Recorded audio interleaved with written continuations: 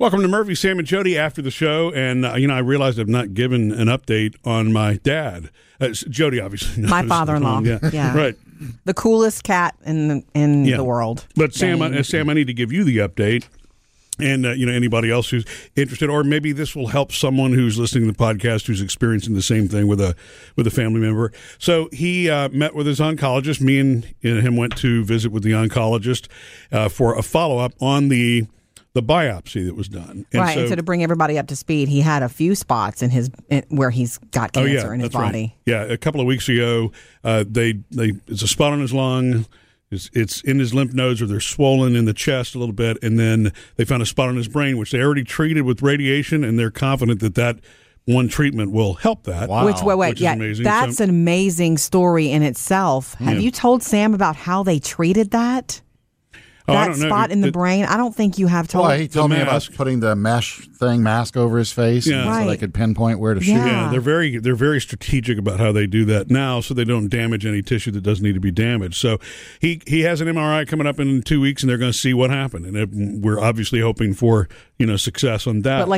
But specific targeted treatment there to hopefully get rid of that one spot on the brain is incredible. Yeah. Compared to maybe even just 10 years ago when you would have to, I don't know, maybe damage other parts just to get to that. Yeah. And the other part about it that's really fascinating to me is the advancement in the technology for treatments overall, because they're studying cancer cells now at the genetic level, not just as how do you classically treat it with medicine, at one size fits all, which is kind of what they had to do up until 20 years ago, and so he they call it a mutation test, or it's a molecular whatever, scientifically speaking, and they're able to match up, I guess it's chromosomes or whatever it is in the DNA that's in a tumor with certain markers that they already know certain medicines are effective on. Oh, okay. Yeah. And so just like they do genetic markers really for treatment of any other disease. So this particular type of lung cancer that he has, 3 of the 6 markers matched up, which means that he actually can be potentially successfully treated by one of these oral medications, which today's his first day to take them. It's like a chemo pill. Yeah. And it's specifically for the kind of cancer that he has. Right. It's just crazy for him genetically. And it is a miracle, actually. Yeah, and in fact, this particular marker, which is amazing to me too, the drug that he's being treated with has only been available for about 4 to 5 weeks. It's literally that new to the market. Yes. Wow. And they're rapidly developing. There are apparently hundreds of these versions of medications because think about how many different genetic markers there are for something. Mm-hmm. But what these medicines are designed to do is it minimizes any sort of side effect. You can have some mild side effects from it, but whatever.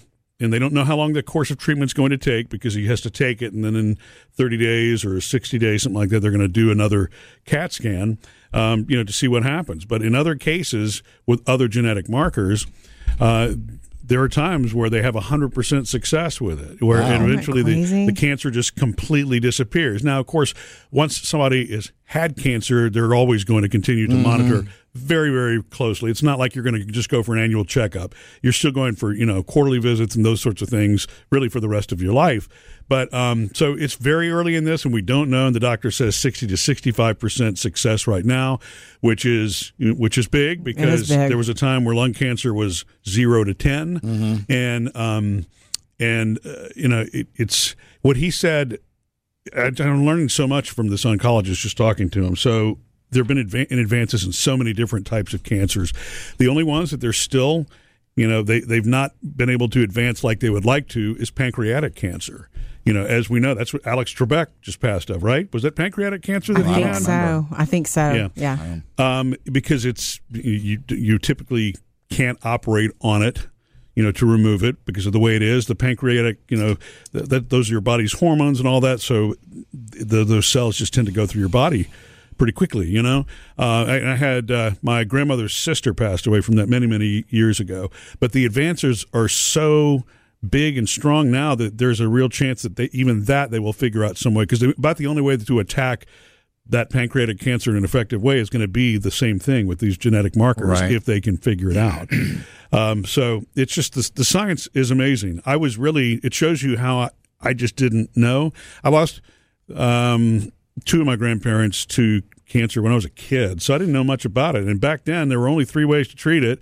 It was either surgery, if it could be done, chemo, if it could be tolerated, or radiation, if it could be done. And radiation was rough. It was rough because it was not as precise and targeted, so it tended to damage a lot of cells around the area in addition to what they were treating. So, I'm blown away at the advances to this point. So, how's your dad taking it?